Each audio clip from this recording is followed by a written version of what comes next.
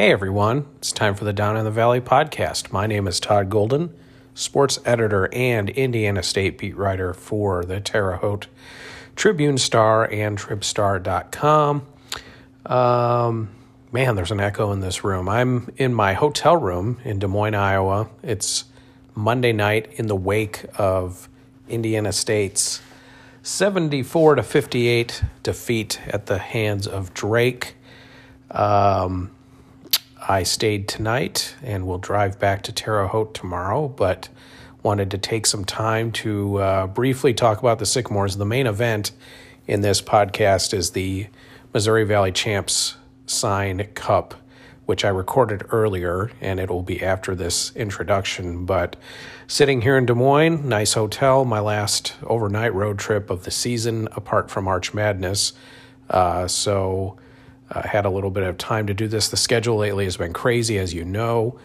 This is the middle of 3 games in 5 days. ISU will host Northern Iowa on Wednesday. And I'm to the point where I don't even barely remember what day it is. It's February. It's the opposite of last year.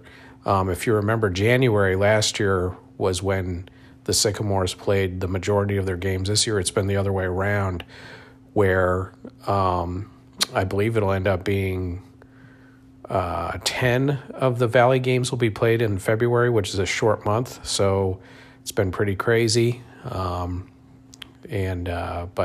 that's life. So getting to the Sycamores, I don't want to make this too long because this is the longest round of the Missouri Valley Champs Sign Cup. So that's relatively lengthy, and I want to make sure this doesn't get to be too lengthy. But 74-58 loss after ISU had led by 3 at halftime and led as late as the 13-minute mark of the second half. I mean, what can you say other than it's the same old, same old? The narrative never seems to change with this team.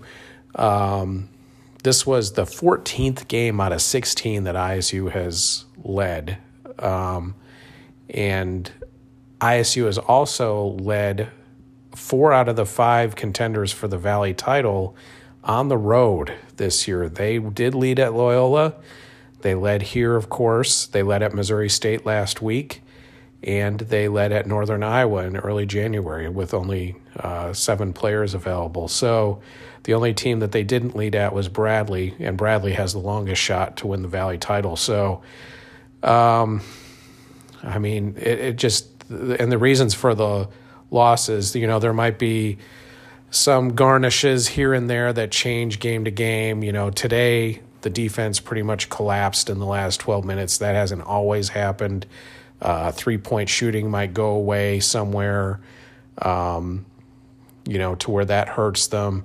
But several of the things continue to happen consistently. Turnovers, again, tonight, 15 turnovers for the Sycamores. And most of them, and I'll get to this in a second, piled up among 3 players over the course of the season. When the game is on the line, the decisions seem to get worse. And, I mentioned this during the game. I tweeted this, kind of a bit of snark, but, Josh Schertz has mentioned several times during the season that when it comes to ISU's action, quote unquote, too many players are looking to make a home run play instead of hitting a single. So to boost or to add to his metaphor, ISU continues to try to make too many home run plays. So they're sort of become the Joey Gallo of basketball teams. I mean, they just continue. There were some passes tonight that, just didn't make any sense and or were forced. So, yeah, it hasn't changed. It's disappointing. The players say all the right things about learning the lessons, but then they get out on the floor and do the same thing. It's very frustrating for everybody. So the decision-making, and that goes to shot selection as well, and some of the defensive decisions too. It's disappointing. Some of the weaknesses this team has had would have been known all along. This was never going to be a great rebounding team, although they have out-rebounded some of the teams that they have played this year, so that's been a nice plus. I didn't think this team would be a particularly strong defensive unit, and they haven't been. So those aren't really the inabilities to do those things isn't really all that surprising, but the complete inability of the players to fix their own issues really is frustrating. And to that end, better for one of the players to say it than me. Talked to Cam Henry after tonight's game, and here were his thoughts on the team's inability to get out of this rut and the state of the team in general. Here is Cam Henry. And honestly, I think it just comes down to just us being more mentally tough. I feel like we're mentally weak. I'm always including myself when I say that. Not just the rest of my teammates, but also as a team, we got to be mentally tough and physically tough to finish out games in the last 10 minutes. Those guys are dogs. They attack the offensive rebounds, and it's hard to keep boxing out and doing that. It takes a certain mental toughness, and I feel like we don't have that right now. On the turnovers, Josh Schertz noted that Cam Henry, Cooper Neese, and Xavier Bledson usually combine for the majority of them, and the statistics back that up. Bledson is averaging 3.1 turnovers per game, and he's been particularly bad lately. He had 5 turnovers against Drake after he only had 2 against SIU last Saturday. Henry's averaging 2.9. He did only have 2 tonight. Cooper Neese is at 2.5. A lot of, Cooper kind of somehow escapes some of the scrutiny for the turnovers, but he had 6 tonight, and that can't happen. So here's Josh Schertz on the turnover issues and these 3 players in particular being a big part of the problem. And then the turnover bugaboo, and that's really been something, obviously we've talked about ad nauseum, and we've talked about these guys ad nauseum, but it seems like 2 of the 3, every game, whether it's Cam, Jabo, or Coop, it seems like 2 of those 3 are always high, and then and it just kicks us into where, like tonight, those 2, Coop and Jabo combined for 11 turnovers, and the rest of the team only has 4, but you get to 15. Right. And we haven't had very many games or any games where, so Henry was low tonight, but then Henry had 5 against Southern Illinois, but Jabo was low, and so it just game to game, usually 2 of those 3 are throwing it away at a pretty good rate.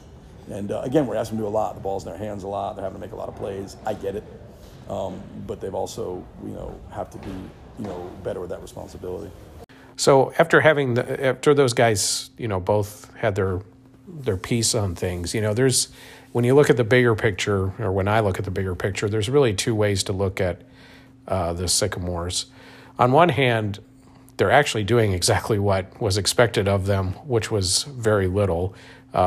Picked down at the bottom of the league preseason.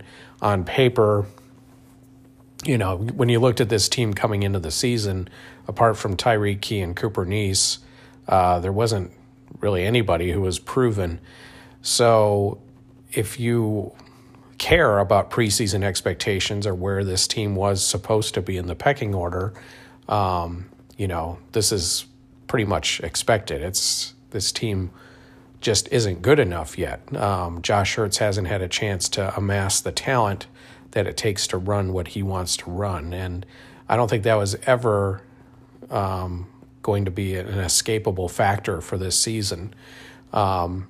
Right now, ISU is 11-17 at this point overall, and 4-12 in the Valley. The thing is, though, if you care about this, ISU did play 3 non-Division I games this year. They were originally supposed to play 2, and they ended up playing 3 because of COVID and the Northern Illinois game getting postponed or canceled. So if that were to hold, and really the only, there is a winnable game left at Illinois State. We'll see what happens with UNI at home on Wednesday. I think it's pretty fair to say that they're at the top of the league, so they're favored. If that win total, Division I win total holds, it'll be the worst D1 haul for ISU since 2004. So that's disappointing. But again, based on preseason expectation, I'm not making excuses for them, but this is just what was expected. this wasn't this isn't a big surprise. Here's the other part of it, though, that is disappointing. The problem is that the Sycamores are doing the worst thing you could possibly do to a fan base, which is to get hopes up and then crash them. And repeatedly this season in terms of, and obviously what I'm talking about is leading against teams and letting those leads fade away. You might recall during the Greg Lansing era that I would bring this point up quite a bit, either in writing, or I'm sure I probably did it on a podcast at some point. This team is doing it differently than the Lansing teams did it. I guess the way I would put it is that during the Lansing era, I thought his teams disappointed or raised hopes and crashed them down on a macro level. There were some big wins over big, almost annually ISU seemed to knock somebody off that nobody expected, or got a big, non-conference win, or rolled into one of the Valley powerhouses and beat them. So there'd be some big wins that would get fans' hopes up, only for it to be crashed by losses to subpar teams. And even the best ISU teams under Lansing did that. I can recall the one that always sticks in my mind is one of the Odom teams going up to a very poor Bradley team and getting beat, that kind of thing.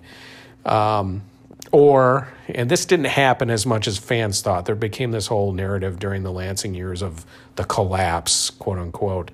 That did happen in 2013, but and probably happened maybe once or twice, depending on how you want to define a collapse, elsewhere in Greg's career. But, there might be a good start to the season that also raised hopes, and then it would be wrecked by a limp finish or what was definitely true, poor performance in St. Louis. So that's on a macro level. What this team is doing is on a micro level, as in raising hopes within games and then crashing them down. I mean, it's pretty difficult to lead in 14 of 16 Valley games and only come up with 4 wins. And if you think about it, the 4 wins they did get were, not by, all of them were close. I mean, the Bradley win at home was close. The Missouri State win at home was close. Evansville on the road was close. Illinois State was in the game at Holman Center. So, it's weird because the range of what this team could be is so wide. I mean, you're talking about anywhere from, if you somehow won all of those games that they led, which, never happens, but if it did, you're looking at 14-2 all the way down to 0-16 is the range for this team. So given that, I guess you would hope to be 7 and what would that be? 7 and 9 at this point would be in the median of that. So, and instead they're 4-12. So it's been, some of these games, just by dint of law of averages, should be more in ISU's favor. I don't know. It probably in the end, does it really matter? I mean, I don't know whether macro or micro disappointment is worse. But like I said, raising hopes and then crashing them down is the absolute worst thing a team can do to its fan base. It'd be different if ISU had started the season really badly, and then worked their way, and got better as the season went along. I think back to the 2009 team, Kevin McKenna's second year, where that team was awful for about 2/3 of the season. I think at one point they were 4-19 or something like that. Just brutal. It was the worst start any ISU team I've covered has ever had. But that team won down the stretch, and actually went into Arch Madness that year really hot and nearly knocked off Northern Iowa in that tournament. So in a way, the outcome is ultimately the same, but it's the way you go about it that gets fans irritated or excited one way or the other. So, I think if that had happened, if this team had started low and, saw the point on the graphs go higher as the season went along, I think fans would be pretty forgiving. But the inability to correct the wrongs that have held ISU back is frustrating, and I can completely understand why fans would be perturbed with that, because it's hard to watch, and it's hard to talk to the players and the coaches after the games and ask the same old questions. Why do you turn the ball over so much? Why is the decision making not where it should be in clutch situations? So that's where we're at. So we'll see. The season's running out. I mean, we're almost, ISU will be playing on Thursday night this year for the first time in 3 years, and only the fourth time since 2010. So the sand is running out of the hourglass. It doesn't feel like it because the games have been coming so quick, but there's only 2 regular season games left, and then whatever they get in St. Louis. So, time's running out, and it's if the Sycamores want to make an impression on this season, there needs to be some sense of urgency to get this fixed. So anyway, that's all I have to say on ISU. Let's get to the main event, which is the Missouri Valley Champs Cup, which, as I said, I recorded earlier today. Have fun with that, and we'll do the next round of the Champs Cup maybe later in this week, because I want to try to get all the teams done by the time I get to St. Louis next week. So that means I probably need to knock out 2 more of these rounds before next week. So here we go. Enjoy it, and we'll see who advances in the cup. Let's go.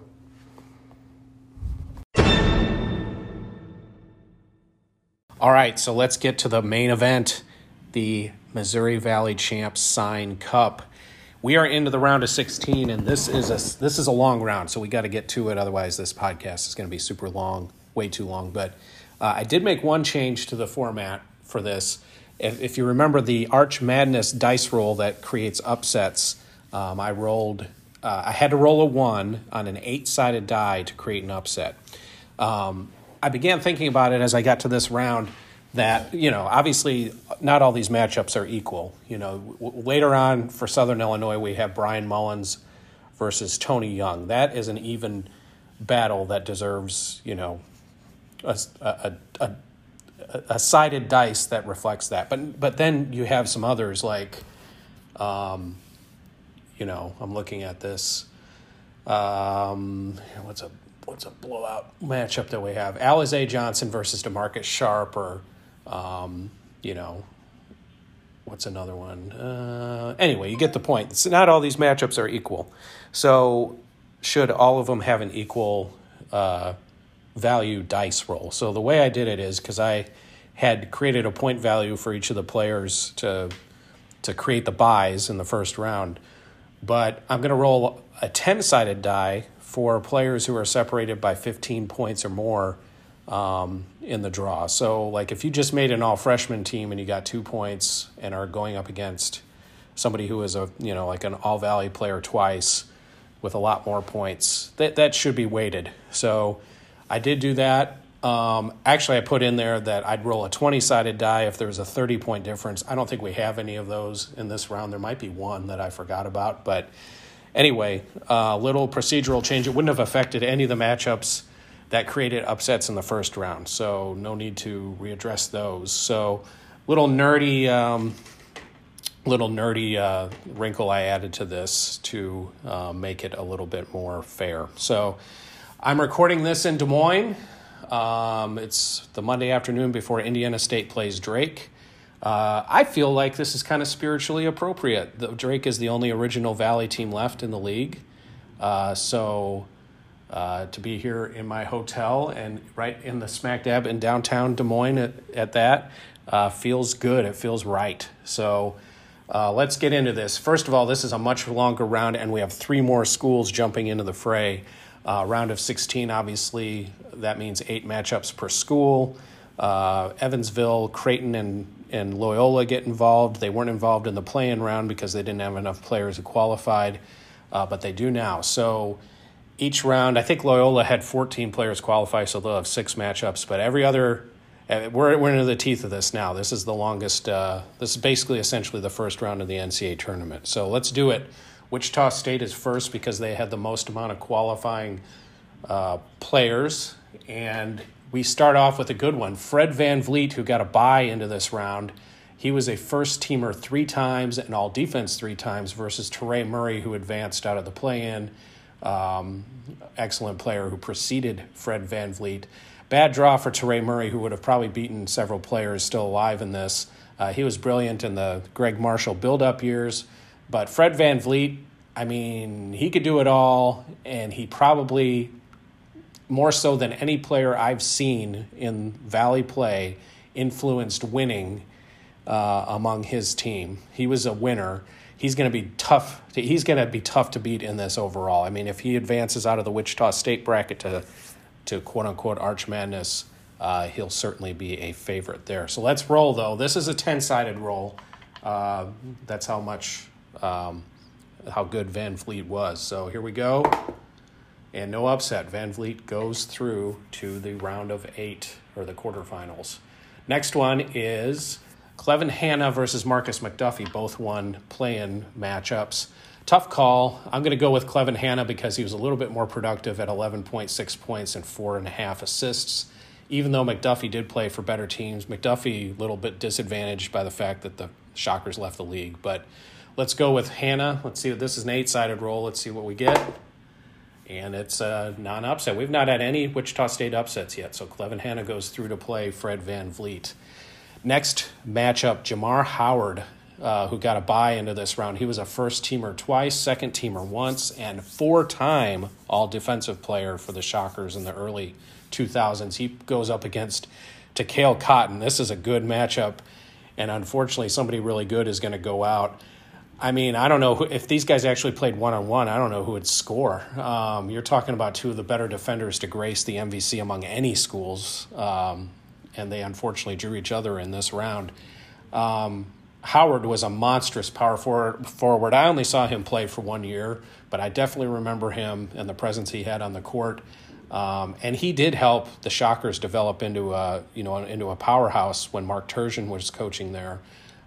Setting the table. He did not play for the 2006 Sweet 16 team. He graduated the year before, but he certainly set the table for that team's success.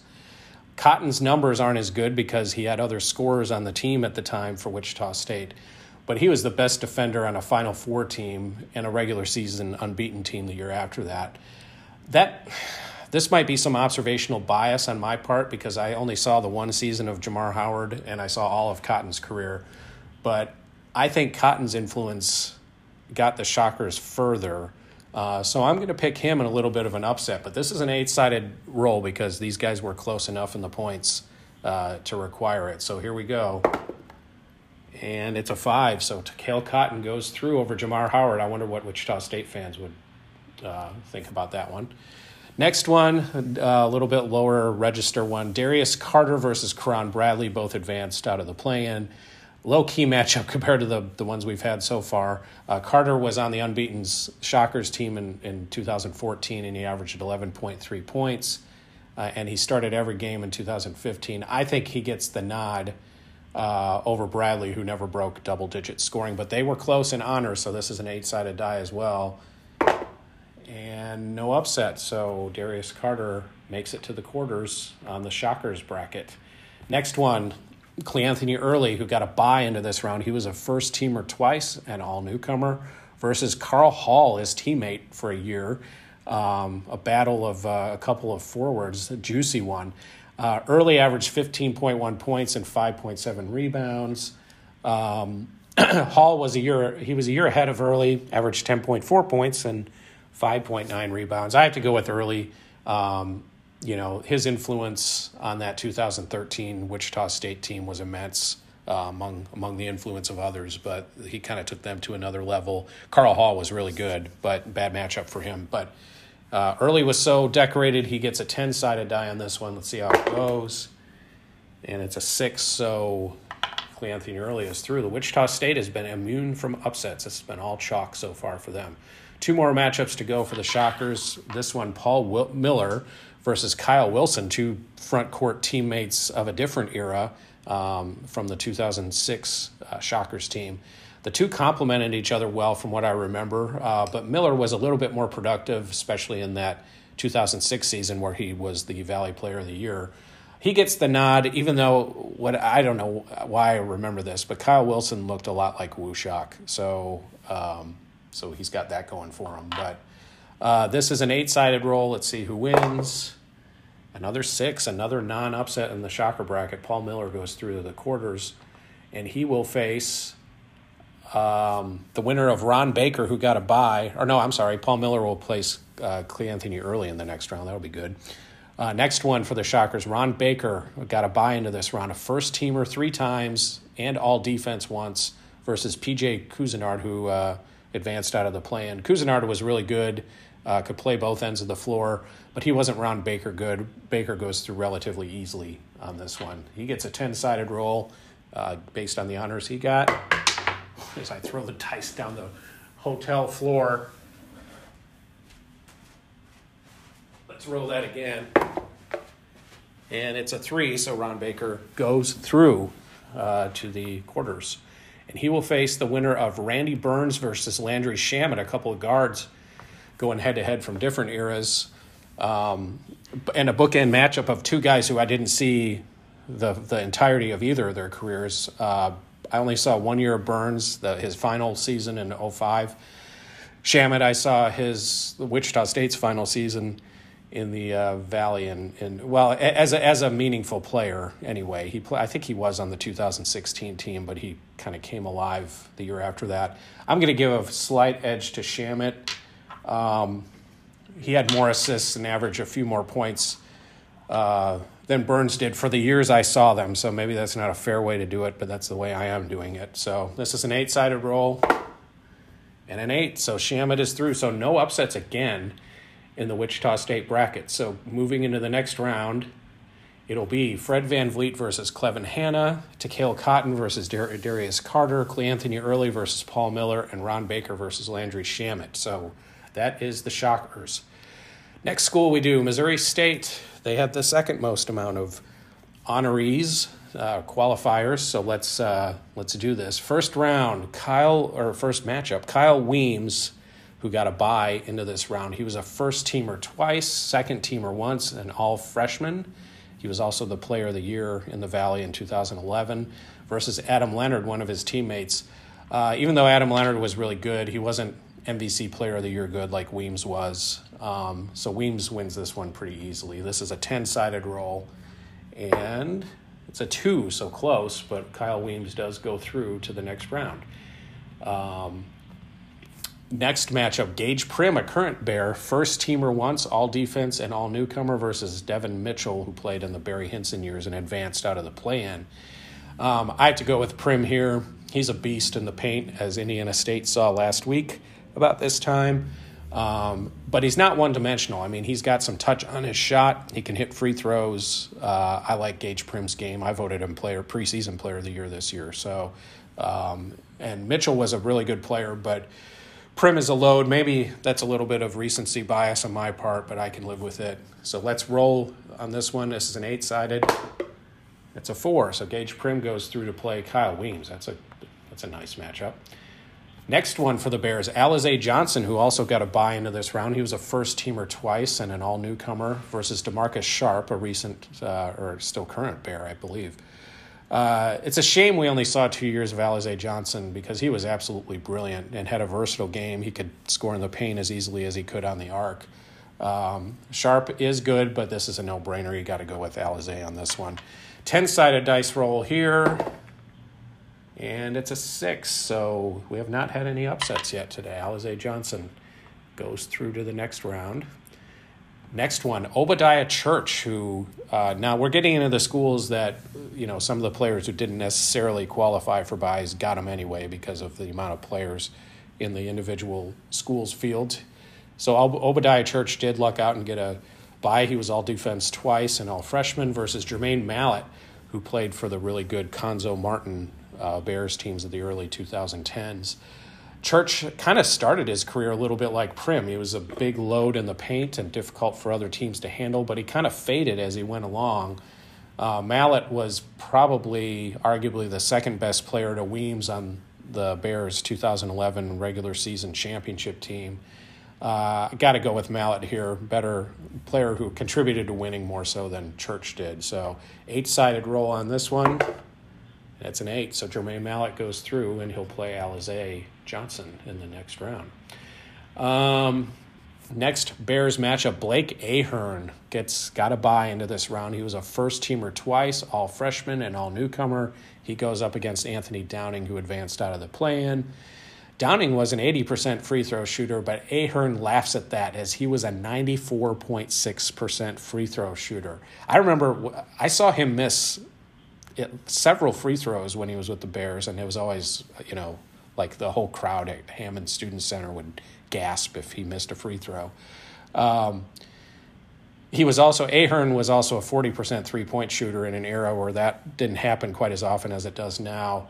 Definitely have to go with Ahern here over Anthony Downing. It's a 10-sided dice roll, and it's a 6, so Blake Ahern is through to the next round, where he will face the winner of Will Creekmore, who also got a bye as a second-teamer versus current Bear Isaiah Mosley. Creekmore was better than I remembered.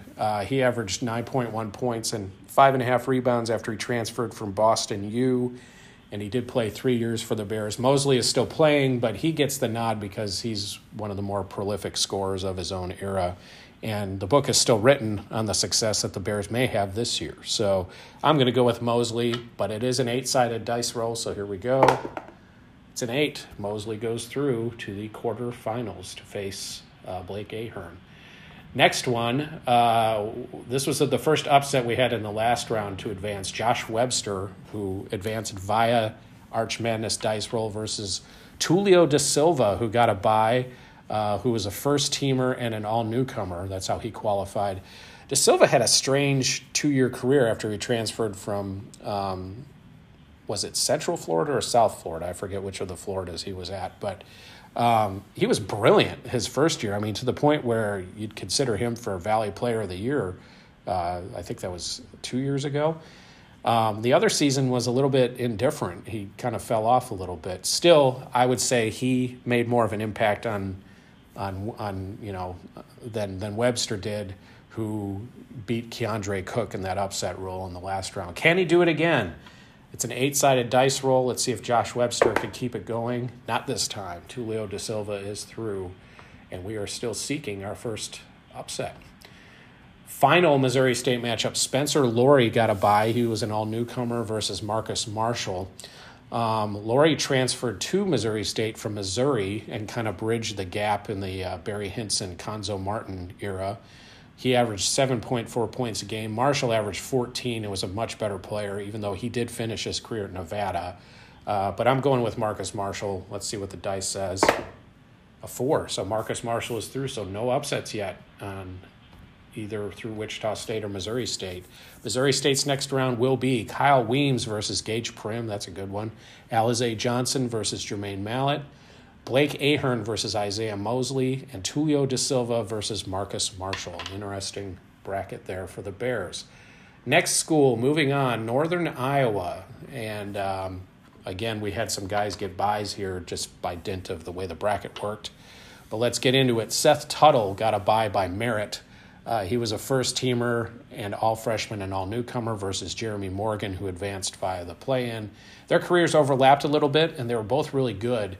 But you got to give this one to Tuttle. He was a stalwart. He started every UNI game he played, and he averaged 12.8 points and 6.7 rebounds. He was the Valley Player of the Year. He gets the nod over Morgan, who gets a bit of a tough draw. But this is still just an 8-sided die because for whatever reason, Tuttle didn't win that many honors while he was there. So here we go. And it's a 3, so Seth Tuttle does go through on the UNI bracket. Next one, both these guys got byes into this round, and a matchup featuring two guys who hit iconic shots in the same season. Wes Washpun goes through as a second-teamer and bench captain, or that's how he qualified, versus Paul Jesperson, who qualified as an all-newcomer. Both were Power 5 transfers.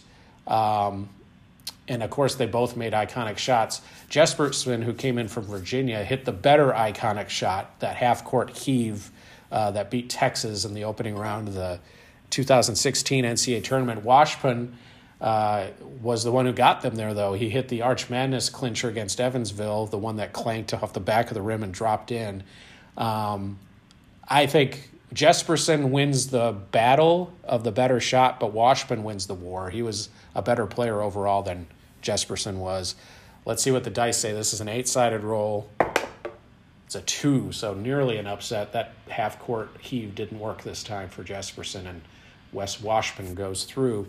Next matchup, A.J. Green got a bye into this round, still playing for the Panthers. He's a first-teamer, all-freshman and all-newcomer, and he faces Lucas O'Rear, who advanced through the play-in round. I went back after I did the play-in round. I looked at some videos of some of these players and looked at the Farouk Manesh shot, and seeing O'Rear back there looking like he was straight out of an Irish Spring commercial brought back memories of him doing all kinds of damage for the Panthers. But O'Rear was one of those bench guys you bring off the bench to create energy, create confusion among the opponent.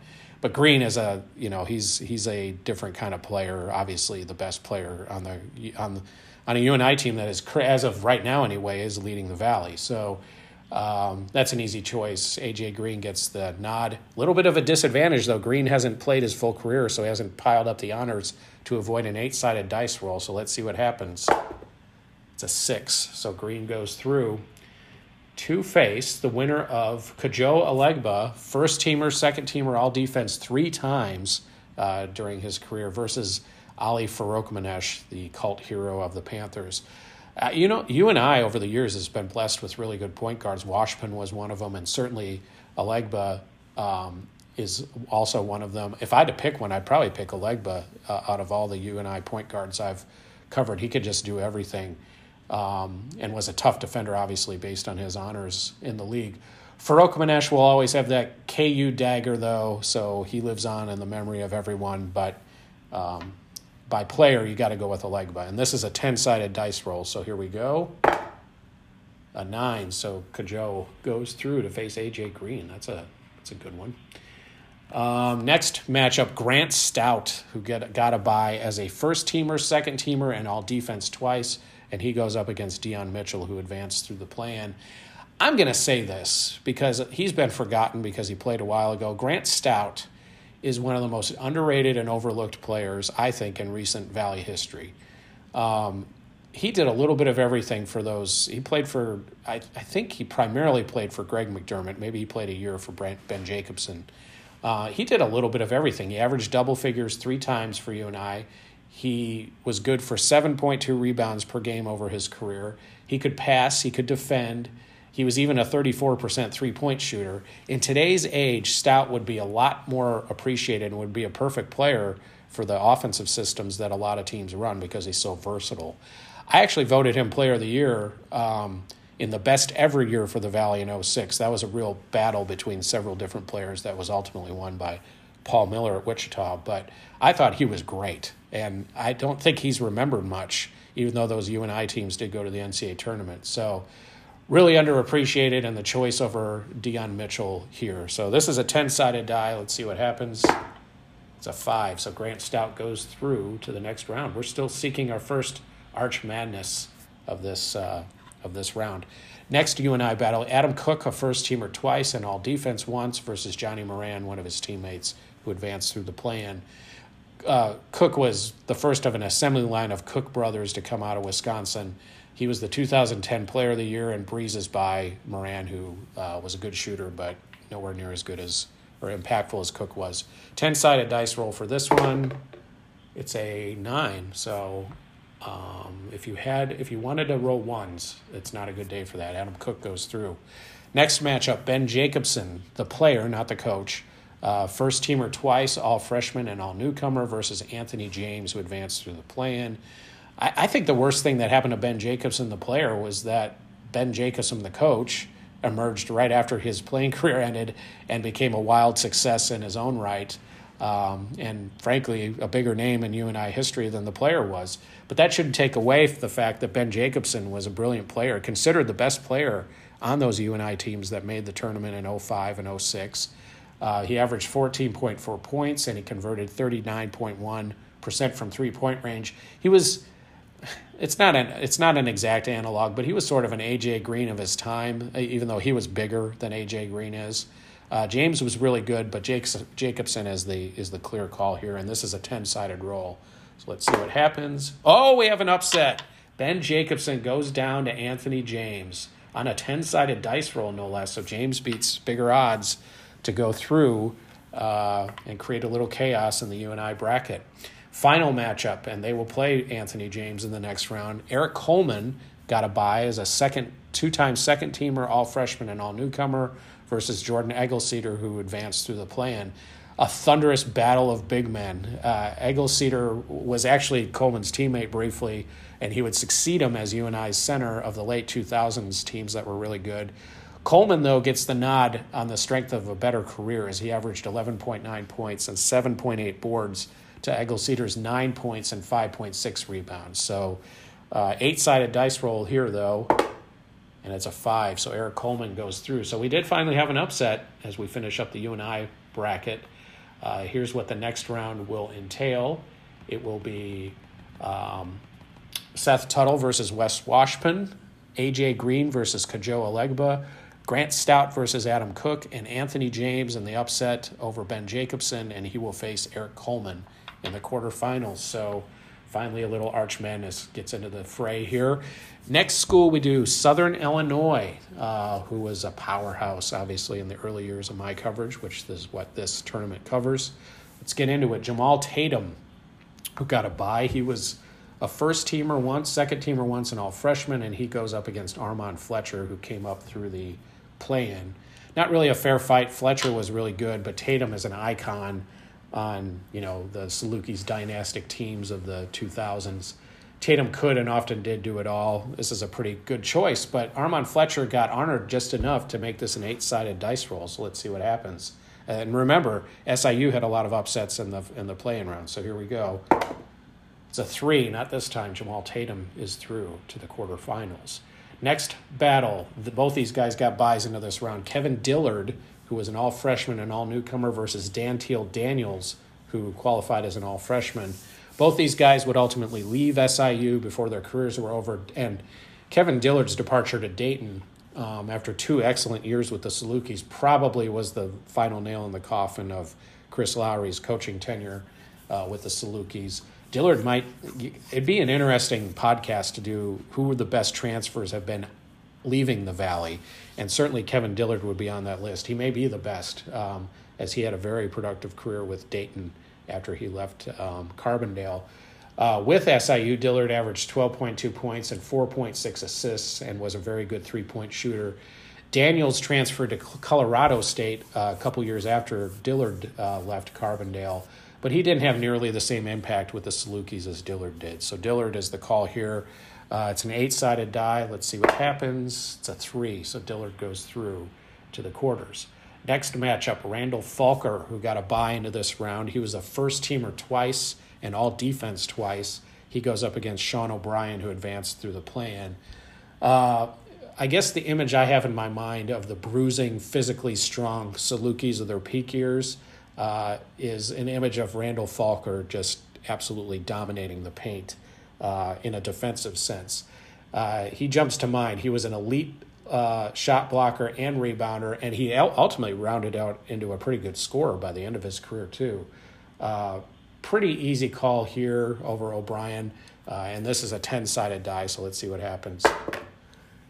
It's a 0, or a 10, so Falker goes through to the next round, where he will face the winner of Kavion Pippen, who got a bye as an all-defensive player and all-newcomer, versus Mike Rodriguez, who came up through the play-in.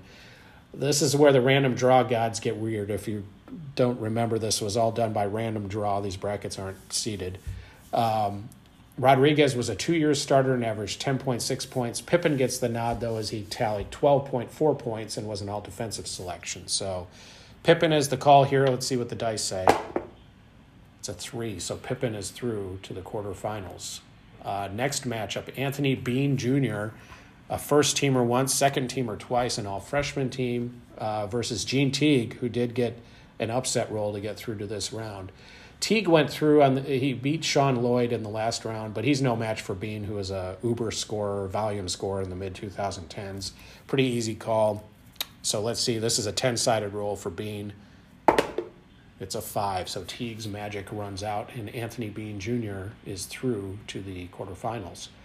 Next matchup, Darren Brooks, a first-teamer twice, all-defense 3 times, and a bench captain early in his career, versus Jordan Caroline, who advanced through an upset in the play-in round. Caroline in a mild upset over Tony Freeman by the Arch Madness dice roll, but he'll need another one to knock off Brooks, who's the 2005 Player of the Year in the Valley and just kicked butt in every sense of the word. He could score, he could defend, he could do it all. Unfortunately, I didn't see all of his career, but seeing 1 year of it was enough to appreciate what he could do. He's an easy choice. 10-sided roll on this one. It's an 8, so Darren Brooks is through to the next round. This next matchup, I think, is the best and most even matchup out of any of the schools we're doing today. We're talking Brian Mullins, who got a bye, as a second-teamer once, all-defense 4 times, and all-freshman and all-newcomer, versus Tony Young, who had to advance through the play-in round due to the random draw.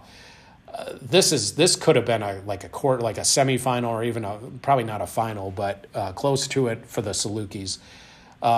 You got 7 all-defensive selections between Mullins, who's currently coaching the Salukis, and Young.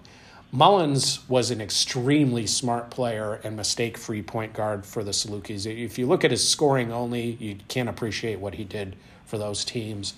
Young overlapped Mullins just barely, but he was a defensive stopper and a clutch shooter for the Salukis. Here's how even these two guys are. They both averaged 7.7 points. They both converted 39% from three-point range, and they're almost dead even in win shares over the course of their careers too. So how do you split these guys? I mean, Young played on better teams through his whole career, but here's the thing with Brian Mullins that ultimately has me picking him. He was a starter through his entire career, so he had an impact from day one. Mullins in a photo finish in this one. This was by far the most even battle we had among 2 really good players too. 8-sided dice roll on this one because it's close, so let's see what happens. It's a 4. Brian Mullins goes through as Tony Young. It's a tough draw. I feel bad for him. Last Saluki matchup, Desmar Jackson, who advanced through the play-in, against Tyler Smith-Peters, who probably got the luckiest bye out of anybody in any of the schools. He only qualified as a bench captain. He lucked out and got the draw. He was a faithful 5-year player for the Salukis, so kudos to him for that. Jackson, who transferred into SIU around the same period, actually advanced through an upset roll over Matt Shaw. But here, Jackson is a better player than Smith-Peters was. Maybe a little bit more combustible in certain ways, but at 16.9 points for 2 seasons, this is an easy choice. So 8-sided roll on this one, and Jackson goes through to the next round. So Salukis are done. Here's what they have in their quarterfinal battles. Jamal Tatum versus Kevin Dillard. Randall Falker versus Kavion Pippen. Anthony Bean Jr. versus Darren Brooks, and Brian Mullins versus Desmar Jackson. So some good battles to come in the next round for the Salukis. Next school, Bradley. And Bradley's interesting because over the course of my time covering the league, they've never had that one player who just dominated individual honors. They've had a lot of guys who got, qualified for various teams, but they never had that guy who was like a 4-year first team or anything like that. So it's pretty even battle among the Braves, but let's get into it. First battle, Daniel Ruffin got a bye. He qualified as a second-teamer and all-defensive player. He goes up against Dante Thomas, who moved through on the play-in. Ruffin's a pretty easy call. He was a 4-year starter, and he did play for Bradley's Sweet 16 team. Consummate point guard. I'm going to go with him. So this is an 8-sided dice roll, though.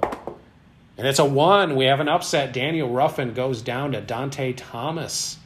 Wow. So upset time for the Braves. Braves had a few upsets in the last round, too, so their bracket is definitely has some chaos in it. Next battle, both these guys got buys into this round. Elijah Child, still currently a Brave, qualified as a second-teamer twice, an all-freshman, versus Marcellus Somerville, who was a first-teamer twice, second-teamer once, and an all-newcomer player. Real good battle here, and Childs is excellent and still playing, of course, so he's not done. Somerville was a dominator at his best. He averaged 16.2 points per game, 7.2 rebounds over the course of his Bradley career after he transferred in. The thing I remember about Somerville was that when they played Indiana State my first season, Royce Waltman would always stick Amani Donish on Somerville, and I think they played 3 games that year. ISU beat Bradley in what was then the Friday play-in round of the Valley Tournament when the championship game was still on Monday. Donish shut Somerville down, so I always think of him as the Somerville stopper. But Somerville didn't get stopped by many. He was really good, and he is the choice here over Elijah Childs. And it's a 10-sided roll, so here we go. It's a 3, so Somerville goes through to face Dante Thomas in the next round. Next, Bradley battled Dyricus Sims Edwards, who qualified as an all-defensive player and all-freshman, versus Andrew Warren, who moved into this round through the play-in.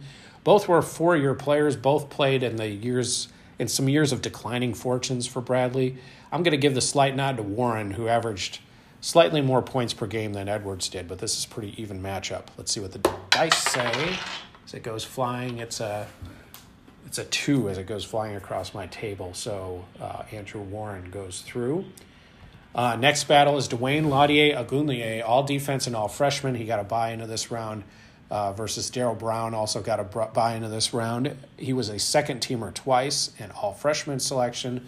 Both played in the Brian Wardell era. DLO was he was, what I remember of him, it wasn't that long ago, but he was kind of the ultimate teammate. Really good defender, all-around nuisance for opponents. By all accounts, a really good guy, and good, just a good glue guy for that for those emerging Bradley teams under Brian Wardell. However, Brown, who played with him, could take over a game, as he often did against the Sycamores. He absolutely blazed them. Brown gets the call here. He could dominate at times. So 8-sided roll for this one. It's an 8. Darryl Brown goes through for the Braves. Next matchup, Rienk Mast, who did advance through the play-in via a upset rule, versus Luke Von Bray, who got a bye by the random draw gods, who qualified as an all-freshman player.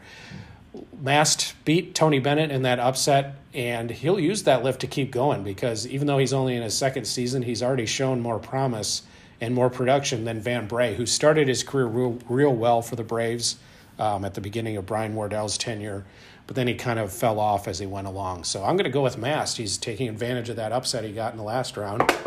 The dice agree as Rienk Mast goes through to the quarterfinals. Like I said, some chaos in the Bradley bracket.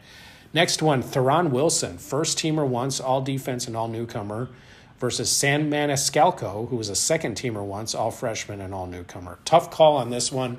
Wilson was a forward. He averaged 12.8 points and 6.7 rebounds. Maniscalco played in the same era as Wilson did. He averaged 10.9 points in the backcourt before he became one of the very first grad transfers to move out of the Valley as he finished his career at Illinois. Maniscalco played longer, but I think Wilson was actually better over his shorter period of time by just a shade. So I'm going to go with Theron Wilson here. 8-sided dice roll. It's an 8. Theron Wilson is through to the next round. Next matchup, Walt Lemon Jr., who got a bye. He was a second-teamer twice and all-defense twice versus Patrick O'Bryant, who moved to this round via an upset role, even though he's the only NBA lottery pick to come out of the league in my time covering it. He beat Jeremy Crouch in that upset role. My rationale was that Crouch had more of an impact over his years than O'Bryant did in his, and O'Bryant, I think, is a little bit overrated. And it's funny that he matches up with Lemon because I think both of these players were a little bit overrated. Lemon was one of those guys. There's nothing wrong with being a volume scorer. Each team in the league has had one at one point. In Indiana State's case, it was Brenton Scott when he played. I still, maybe it's old school on my part, but when you got to take a lot of shots to get a lot of points, I don't value that very much, unless you're scoring like 40 a game or something. And Walt Lemon, I remember the other thing too is he turned it over a lot, and so I just, he was an all defensive player. I just didn't see it. O'Brien's foibles I mentioned on the last podcast, defensively they're similar in that they did well in the flashy stats, O'Brien in blocks and Lemon in steals. Does that mean they were really good defenders on a possession-by-possession basis? I don't know. You'd have to go back and look at the film. I'm actually going to go with O'Brien this time on the basis of being on a better team. He was on the Sweet 16 team in 2006. So let's see what the dice say. And they agree. Patrick O'Brien still rolling in the Bradley tournament. So he goes through over Walt Lemon Jr. Next one, Coke Barr. Both these players got buys. Qualified as an all-freshman versus Tyshawn Pickett, who qualified as an all-newcomer. Kind of a dud to finish off Bradley's round. Pickett played 2 years to Barr's 4. Pickett averaged 11.5 points, while Barr was kind of the prototypical energy post guy off the bench. In a bit of an upset, I'm going to go with Barr because he contributed to better teams than Pickett did, as Barr played for the Brian Wardell teams that ultimately did go to the NCAA tournament in 2019 and would have gone in 2020. So 8-sided roll on this one, though, and it's a 5, so Coke Barr is through. So we have a weird Bradley bracket going forward with the upsets we've had. We get Dante Thomas versus Marcellus Somerville in the next round. Andrew Warren versus Darryl Brown. That's a good battle. Rink Mast versus Theron Wilson. And Patrick O'Brien versus Coke Barr. So weird matchups there for Bradley. Moving on, their rivals Illinois State go next. First matchup we have there is Mikhail McIntosh, who advanced through the play-in. He goes up against Malik Yarborough, who got a bye as a first-teamer, second-teamer, and all-newcomer. Yarborough was kind of a troubled guy. He seemed to be in the news all the time after he transferred from SLU. But when he did play, he was productive. He averaged 16.6 points for the Redbirds. And I'll give him a very slight nod over McIntosh, whom he kind of replaced after McIntosh transferred after Illinois State's really good year in 2017. So slight edge to Yarborough. 8-sided dice roll here. And it's a 6, so Malik Yarborough is through for the Redbirds. Next matchup, Anthony Slack, who got a bye as an all-defensive player and all-newcomer. He goes up against Deshaun Knight, second-teamer and all-newcomer. Slack was a 2-year power forward who overlapped the Porter Moser, Tim Jankovich transition. Knight played 2 years in the mid-2010s for Muller. Knight goes through based on his 13.8 points per game. So dice, say your piece. It's a 5. Deshaun Knight is through to the next round. Next battle, we have Deontay Hawkins, who advanced through the play-in, versus Phil Fain, who got a bye as a first-teamer and second-teamer and all-newcomer. They overlap by a season on the magical 2017 team that only lost one Valley game. Hawkins could score, but Fain, I really loved Phil Fain when he played for the Redbirds. He just kicked butt in every way in the post, shot blocker, rebounder, could score. Fain gets this one for me. I just thought he was a really good player. 8-sided dice roll, 2, so nearly an upset, but not quite. Phil Fain is through to the next round. Next battle, Trey Guidry, a second-teamer and bench captain, versus Nick Moore, an all-freshman. Interesting matchup of guards, both of whom I only saw play for a year. Guidry actually did play 3 years for Illinois State after he transferred in from NC State. He averaged 13.4 points and was a 39.5% three-point shooter. Moore was a one-year wonder in 2012 before he followed Jankovich down to SMU, where he spent the majority of his career. Edge to Guidry, put in more time with the Redbirds. So he gets the nod. 8-sided dice roll on this one. And it's a 2. Nick Moore nearly pulled it off, but not quite. Trey Guidry is through to the next round. Next Illinois State battle, Osiris Eldridge. First teamer 3 times, all defense twice, all freshman and all newcomer. He was the most decorated player, individual player we had among any of the schools based on his honors. He goes up against one-year wonder Lorenzo Gordon, who advanced through the play-in. there are very few Valley players I hold in higher esteem than Osiris Eldridge. He was brilliant. He could do it all. There was no weaknesses in his game. Gordon was good the 1 year he played, but this is not even close. Osiris, easy call here. 10-sided dice roll on this one, and it's a 3. Osiris is not going to be upset in this round. He goes through. Next battle, Dinma Odiokosa qualified as a first-teamer in all defense versus DJ Horn, who qualified as an all-freshman selection. Odiokosa started his career slow. In fact, I think he redshirted in the middle of his career, if I remember right. But once he got his career going, the Nigerian was a force in the paint for that really good Illinois State team at the end of the 2000s in 2009. Horn is a late-period Muller guard who is currently with Arizona State, and he's currently averaging 12.5 points a game for the Sun Devils. He was good, but Odiokosa contributed to much better teams. He's the call here.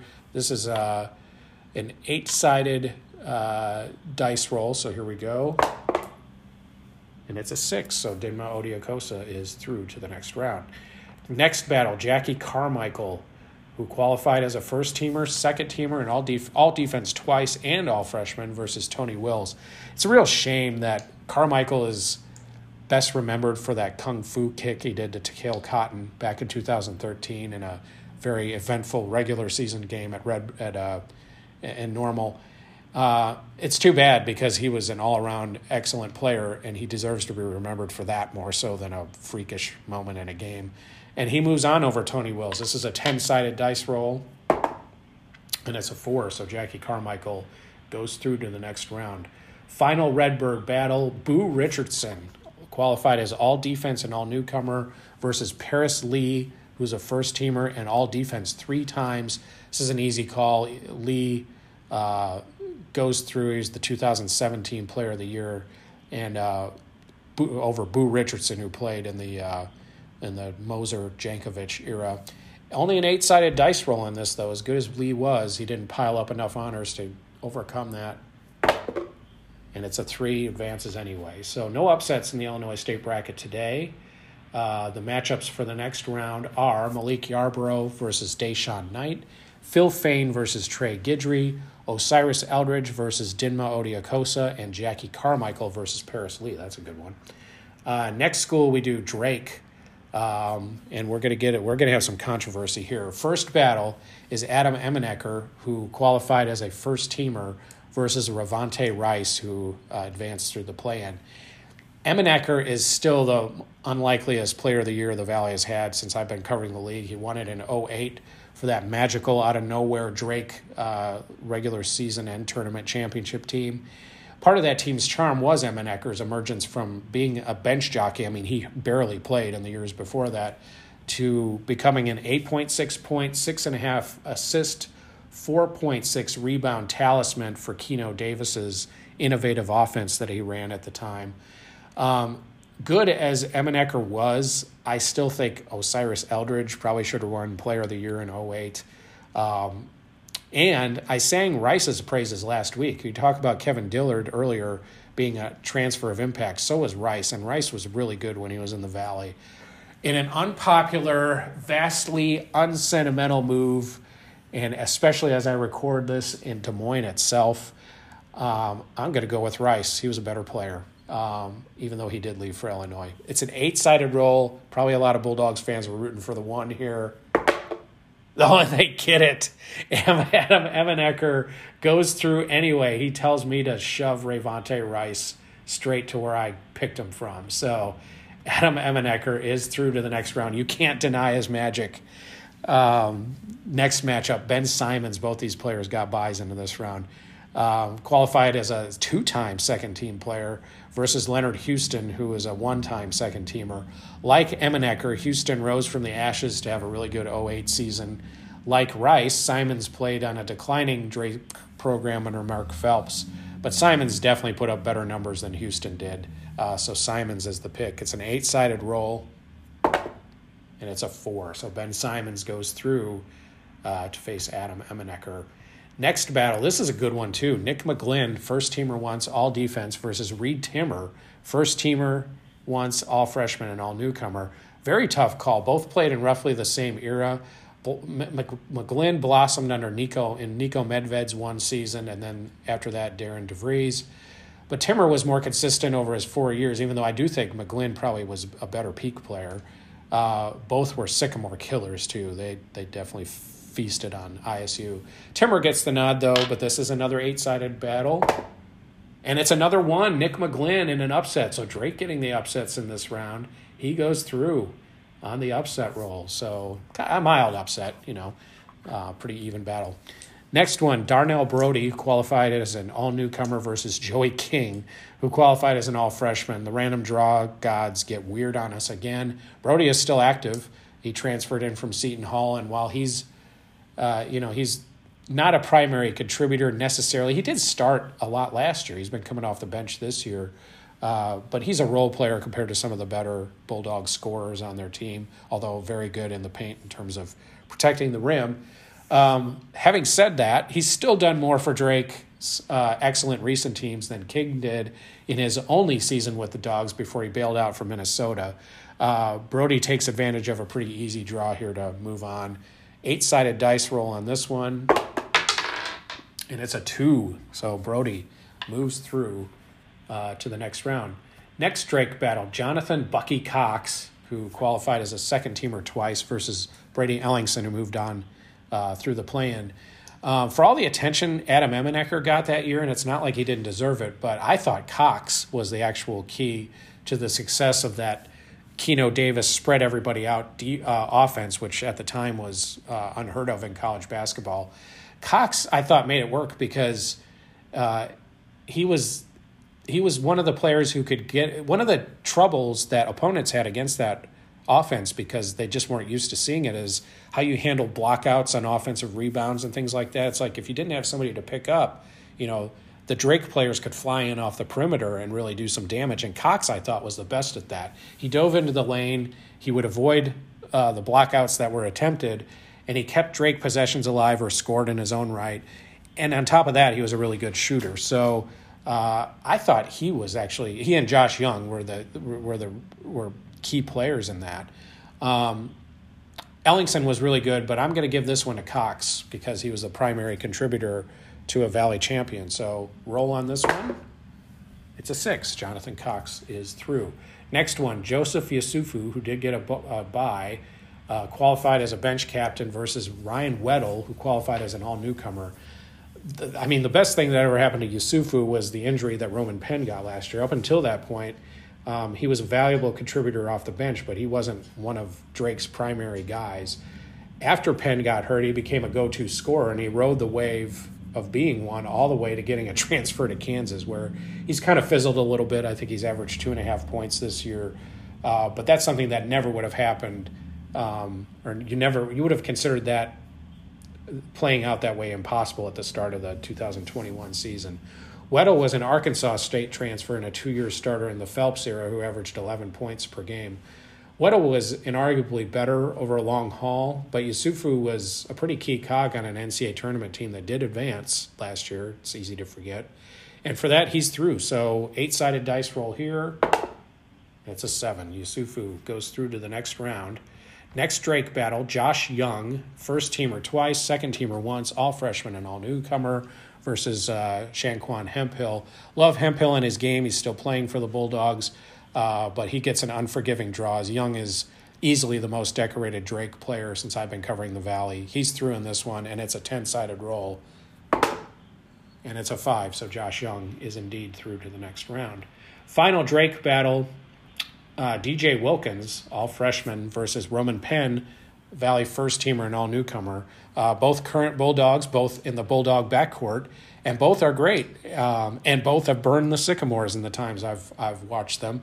But I have to go with Penn here. I have a ton of respect for his point guard game. He's very mistake-free, so smooth, makes good decisions, seems like he's a great teammate. He's had some bad injury luck, but when he's been healthy, he's been excellent. He gets the call here over Wilkins, who's also really good. But the dice say that I am right. Roman Penn is through to the next round. So here is Drake's quarterfinal matchups.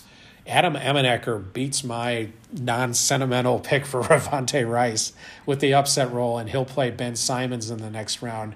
Nick McGlynn goes through on the upset roll, and he'll face Darnell Brody in the next round. Jonathan Cox versus Joseph Yusufu, and Josh Young versus Roman Penn are the Drake survivors. So next we move on, the one that's close to my own heart, Indiana State, the next school we do. So let's get into it. First matchup, Cole Holmstrom got a bye. He qualified as an all-freshman, and he goes up against Christian Williams, who won the one and only play-in matchup we had for the Sycamores. I think it's easy to forget, if you weren't there, how exciting the start of the Cole Holmstrom, Mariko Stinson era was during Royce Waltman's last season. Those guys came out of the box and produced. And if you probably have no reason to remember this, ISU started the Valley season that year, I think, like 4-1, and then they absolutely dropped through the basement. They, I think, only won one Valley game after that the rest of the way.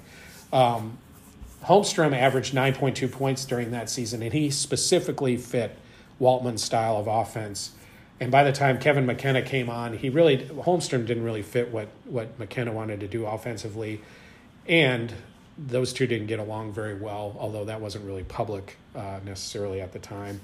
Williams was a big contributor to a winning season in 2020, kind of the Lansing kind of the Indian summer of his career there at the end. I'm going to give him the call over Cole Holmstrom. So 8-sided dice roll here, and it's a 6. Christian Williams is through to the next round. Next ISU battle, both these guys, everybody from here on out has not been discussed, so we'll treat them like we're introducing them. Trey Williams, all defense versus Brenton Scott, second teamer, all freshman and all newcomer. Trey Williams, also a key part of the Lansing Indian summer years of 2020 and 21, and was really good defensively last season, made the all-defensive team. Scott is one of the hardest players, I think, to assess in my time covering the Sycamores. An excellent scorer and at times an unconscious shooter, but he's, again, one of those volume scorers that I tend to frown on a little bit. Took a lot of shots to get his points in certain games, and he also gave up a ton of points because he wasn't a good defender at all. He got a lot of steals, but he wasn't a good man-on-man defender. He got beat a lot. And Scott arguably maybe got worse as his career progressed. Maybe it's because the teams got worse as his career progressed. It's hard to say. Still, though, he gets the nod over Trey Williams because Scott finished the job. He played all 4 years. Williams left for Duquesne. So Brenton Scott here gets the nod. 8-sided dice roll, and it's an 8. Brenton is through, and he'll play Christian Williams in the next round. Next battle, this is an even battle. Gabe Moore qualified as an all-defensive player versus Harry Marshall, qualified as a second-teamer and all-defensive player. These two guys were both point guards, and they were both teammates for a couple years. Moore was just steady, but I do think Marshall had a higher ceiling and was definitely the best player on the 2010 team that finally got ISU over the 500 mark, and they played SLU that year in the CBI. Both were excellent defenders. Marshall had a little bit of a combustible career. If Holmstrom didn't get along with McKenna largely in private, Marshall's battles with him were anything but private. If you remember, he left the team briefly, and it was a big contretemps. I was involved in some of that. It wasn't very fun.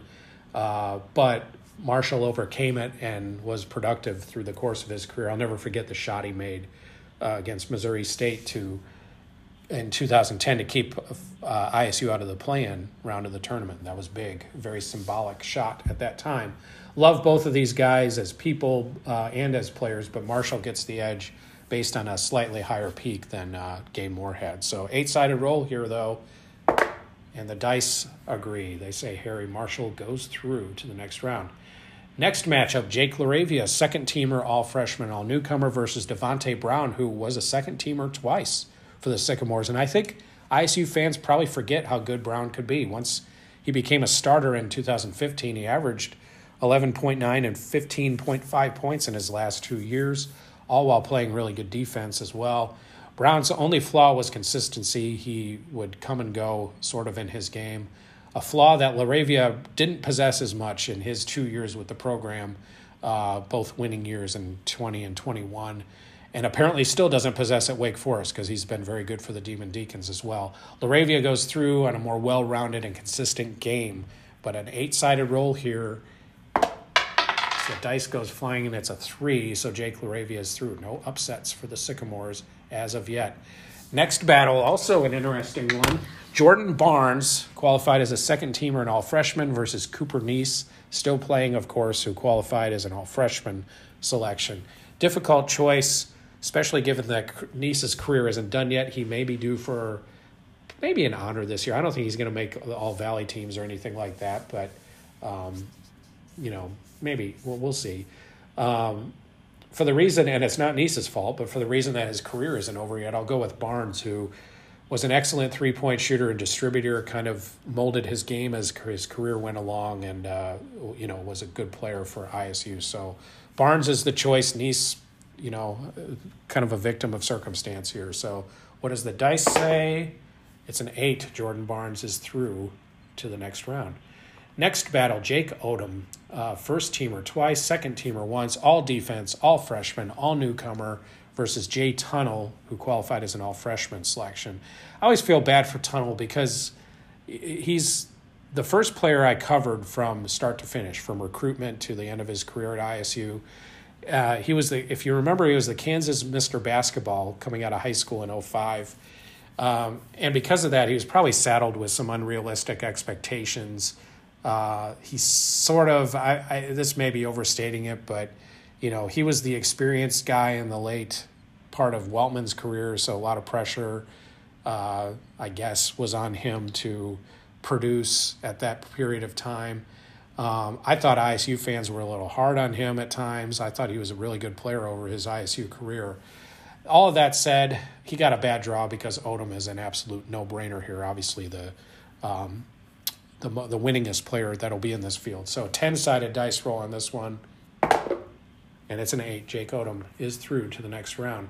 Next ISU battle, Mariko Stinson, who qualified as an all-freshman, versus David Moss, second-teamer twice, all-freshman and all-newcomer.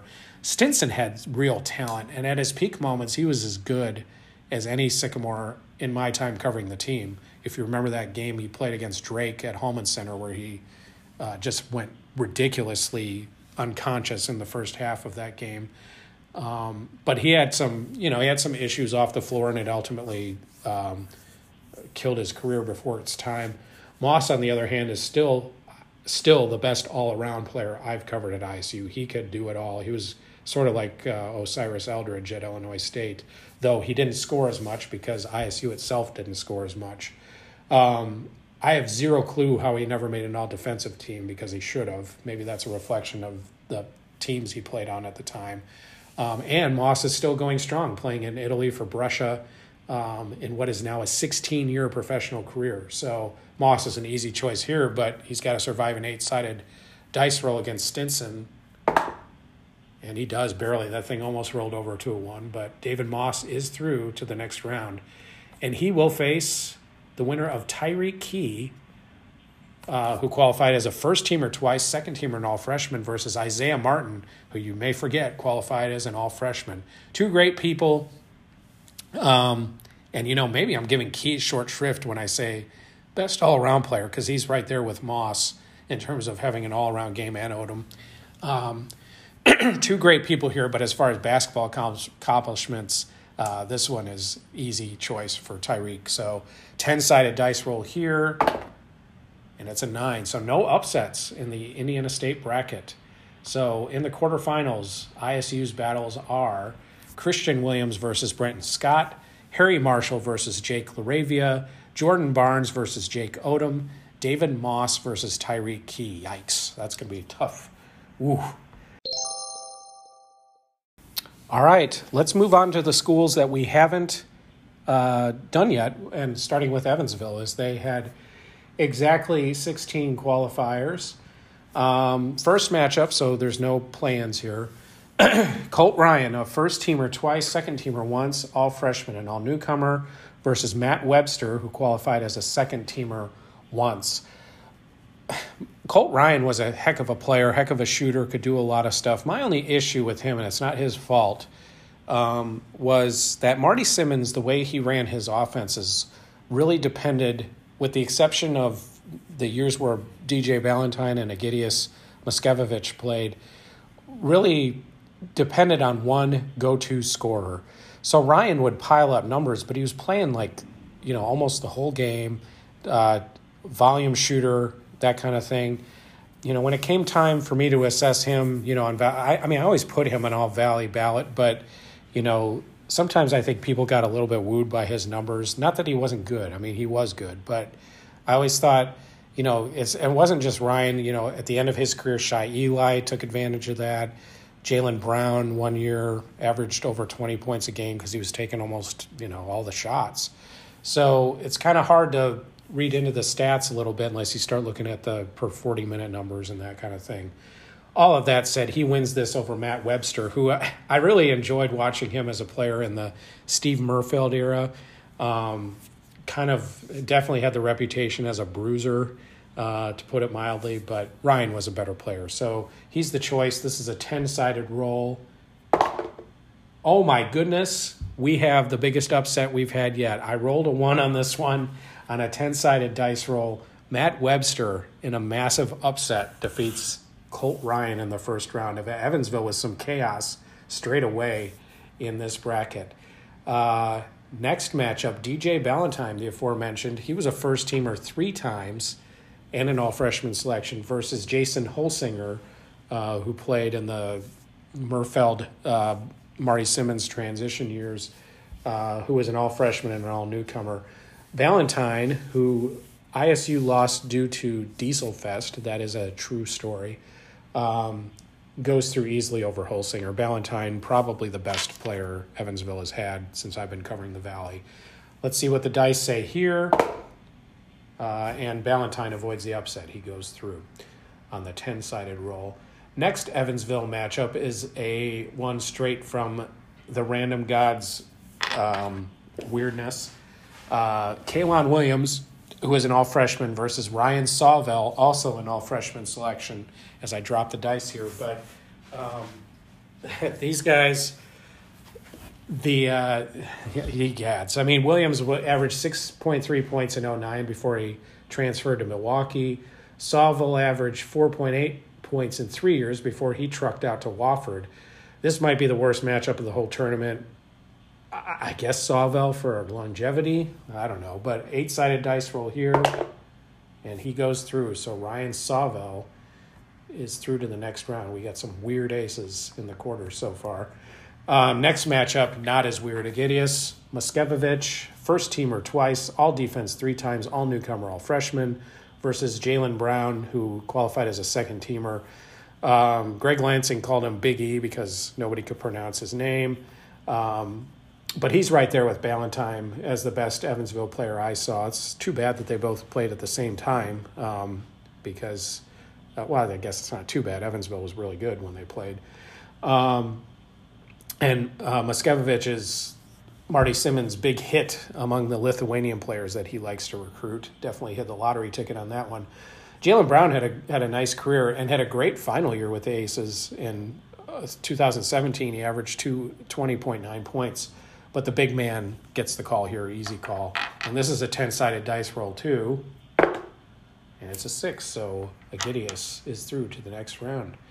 Next matchup, Shai Eli, first-teamer and all-freshman selection versus Troy Taylor, all-defense twice.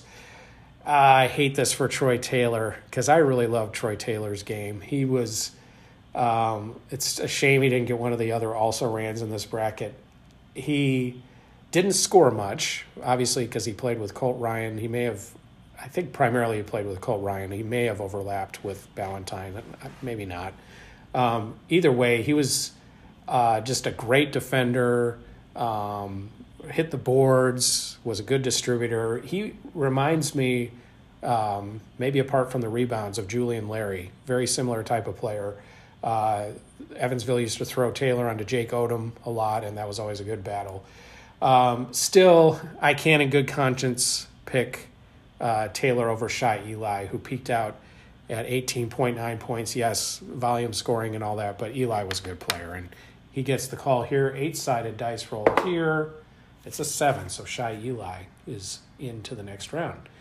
Next matchup, Drew Smith, all freshman, versus Ryan Taylor, who was a first-teamer.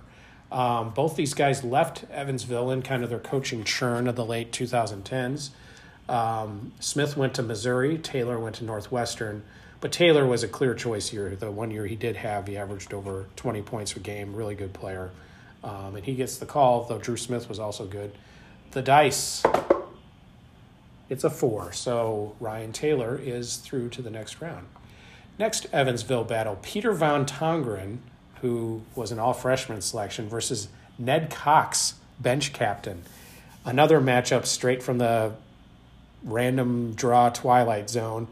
Van Tongeren was a big man. He only averaged 4.9 points over his 4 years with Evansville. 08 is the year he qualified. That must have been a bad year for freshmen. I'm just as shocked as you might be that Cox ever won a Valley Honor. But the truth is, he was, I shouldn't throw shade. I mean, he was a lot more productive than Van Tongeren. And Cox averaged 8.8 points a game. He was a double-digit scorer of the year. He won bench captain. So he's through. Cox through the dice. Agree. So Ned Cox into the quarters. And the final Evansville matchup we have, Blake Simmons, who qualified as an all-freshman, versus current Evansville guard Shamar Givens, qualified as a second-teamer. Simmons started 133 of the 134 games he played for his dad, Coach Marty Simmons. This, despite the fact he only averaged 8.1 points a game. Givens has averaged 8.6 points, but he is also kind of a volume shooter in Todd Licklider's offense. And he's played for a couple of the worst teams in Valley history. At least Simmons contributed to some winning teams. He goes through in kind of a weak draw. Let's see what the dice say. Oh, Shamar Givens on the upset over Blake Simmons. So 2 upsets in the Aces round of 16 bracket. So here's what we have going forward. In the biggest upset of them all, Matt Webster knocks off Colt Ryan. He will face DJ Ballantyne, another giant, in the next round. Ryan Sawvell, as I lost my page here, advances to play Agidius Moskevich. Shy Eli versus Ryan Taylor, and Ned Cox versus Shamar Givens in the next round. So weirdness in the Aces bracket. Next, Creighton, who left the league in 2013, but they managed to get 16 players qualified into this. First matchup, Anthony Tolliver, first-teamer and second-teamer, that's how he qualified, versus Ethan Raggy, who's an all-freshman and a bench captain for the Blue Jays. Tolliver has carved out a really nice NBA career and I thought he was underrated on those mid-2000s Blue Jays teams. He's definitely through over Raggy, who was a bench specialist for the Jays. He, I think, was on the team when they moved down to the Big East. 8-sided roll here, though, and it's an 8. Tolliver is through to the next round for Creighton. Next Creighton matchup, Greg Eshenike, all defense 3 times, an all-newcomer selection, versus Booker Woodfox, first-teamer, all-newcomer, and a bench captain. Man, Eshenike was a physical specimen. He's one of the just most imposing looking guys to play in the Valley since I've been covering the league. Just a huge, bulky center. But Woodfox was the 2009 Player of the Year and did provide the winning shot in the best Arch Madness game I've ever witnessed in 2009 when they beat Wichita after Wichita had made a great comeback to take the lead late. That was pre-good Wichita. People forget Wichita, I believe, came out of the play-in that year to play that game. So my memory might be wrong on that, but it was definitely, I think it was the third of 4 games on the Friday at Arch Madness, so that would be true. Anyway, Woodfox doesn't need the 2 dribbles and a hand sandwich to get through to this round, but this is an 8-sided roll, so let's see what happens. It's a 7, so Booker Woodfox is through to the next round. Next Creighton matchup, Kenny Lawson Jr., qualified as a second-teamer, all-defense twice, and all-freshman, versus Doug McDermott, first-teamer 3 times, all-newcomer, and all-freshman. Creighton's time away from the Valley kind of helped me to forget that Lawson was really good for the late 2000s Blue Jays. The Blue Jays did win the league in 2009. I think that's kind of forgotten about. They got beat in in the Valley tournament that year, and the league wasn't good enough for them to get a at large. But I mean, come on. I mean, he got the draw that no Blue Jay wanted, as McDermott is the no-brainer selection here. So 10-sided roll on this one, and it's an 8. McDermott is through to the next round. Next, Creighton one. This one is for the completists. Dane Watts qualified as an all-freshman versus Johnny Mathis, qualified as a second-teamer. Watts is another Dana Altman-era Blue Jay who sort of slipped out of my consciousness a little bit. But he got better as he went along in his career and was a high 30s three-point shooter. Mathis averaged 11.1 points in his career, peaked out at 13.5 in the MVC's high watermark season of 06. I'll give him the slight edge, Mathis over Watts. Dice roll. No, Dane Watts on the upset goes through over Johnny Mathis. So we have our first Blue Jay upset. Next battle, Antoine Young, who qualified as a second-teamer, versus Jahens Manigat, who qualified as an all-freshman player. Young was so steady for the Blue Jays when he played. Reliable scorer, as he spent 2 years with Altman and then 2 with Greg McDermott when he came to Omaha. Manigat, more of a bench contributor and played most of his career, I believe, in the Big East era. For some reason, I thought his nickname was the GOAT, but I was way wrong on that. His nickname was Canadian Red Bull, so my mind wanders. I'm old. So anyway, Antoine Young's the choice here. Let's see what the dice say. Another upset. Manigat is through on that one roll. So Blue Jays with a little chaos here in the middle of their bracket. Next matchup, Isaac Miles, who qualified as an all-freshman selection, versus Grant Gibbs, who qualified as an all-newcomer selection. This is a weird one, and Miles is definitely one of the more obscure players that made this tournament. He only spent one season at Creighton and only averaged 6.1 points as an all-freshman selection. Again, that must have been a weak year. Before he played the majority of his career at Murray State, Grant Gibbs came to Creighton from Gonzaga and did average 7.8 points in Creighton's last 2 years in the Valley. He's the choice here. Let's see what the dice say. Another upset, Isaac Miles, holy cow, is through to the next round. I would not have guessed that. So Grant Gibbs gets dissed by the dice. As we are to our next Creighton matchup, Nick Porter qualified as an all-newcomer player versus P. Allen Stinnett, a second-teamer, all-freshman player, and all-newcomer. Porter played from 05 to 07 and averaged 10.2 points a game. He had a good all-around game from what I remember. Stinnett was one of the most mercurial players to play in the MVC, was a kind of a headache for Dana Altman. He was vastly talented, but was constantly in the doghouse there, it seemed like. And his career actually got worse as it went along. He started really well, but kind of fell off. And even though he was the second best player to Wood Fox on the 09 team, I'm going to go with Carter because he played for an NCAA tournament team, was just less problematic than Stinnett was. So dice roll on this. We've had 3 upsets in a row, but not a fourth, as Nick Porter is through to the next round. Final Creighton battle, Nate Funk, a first-teamer twice, versus Josh Dotzler, all defense and all freshman. Funk got hurt in 06. Otherwise, the Blue Jays could have very easily jumped into the NCAA tournament mix that season. They were, kind of on the bubble as it was anyway. Prior to his injury, he was nearly a 50% three-point shooter in an era where that just didn't happen. And he was dead on nails at the free throw line, too, almost a 90% free throw shooter. Even after his injury, he lost a little bit off his three-point shot, but he still averaged 17.7 points a game. Dotzler was one of those drama-free guards that Dana liked to have aside his scorers.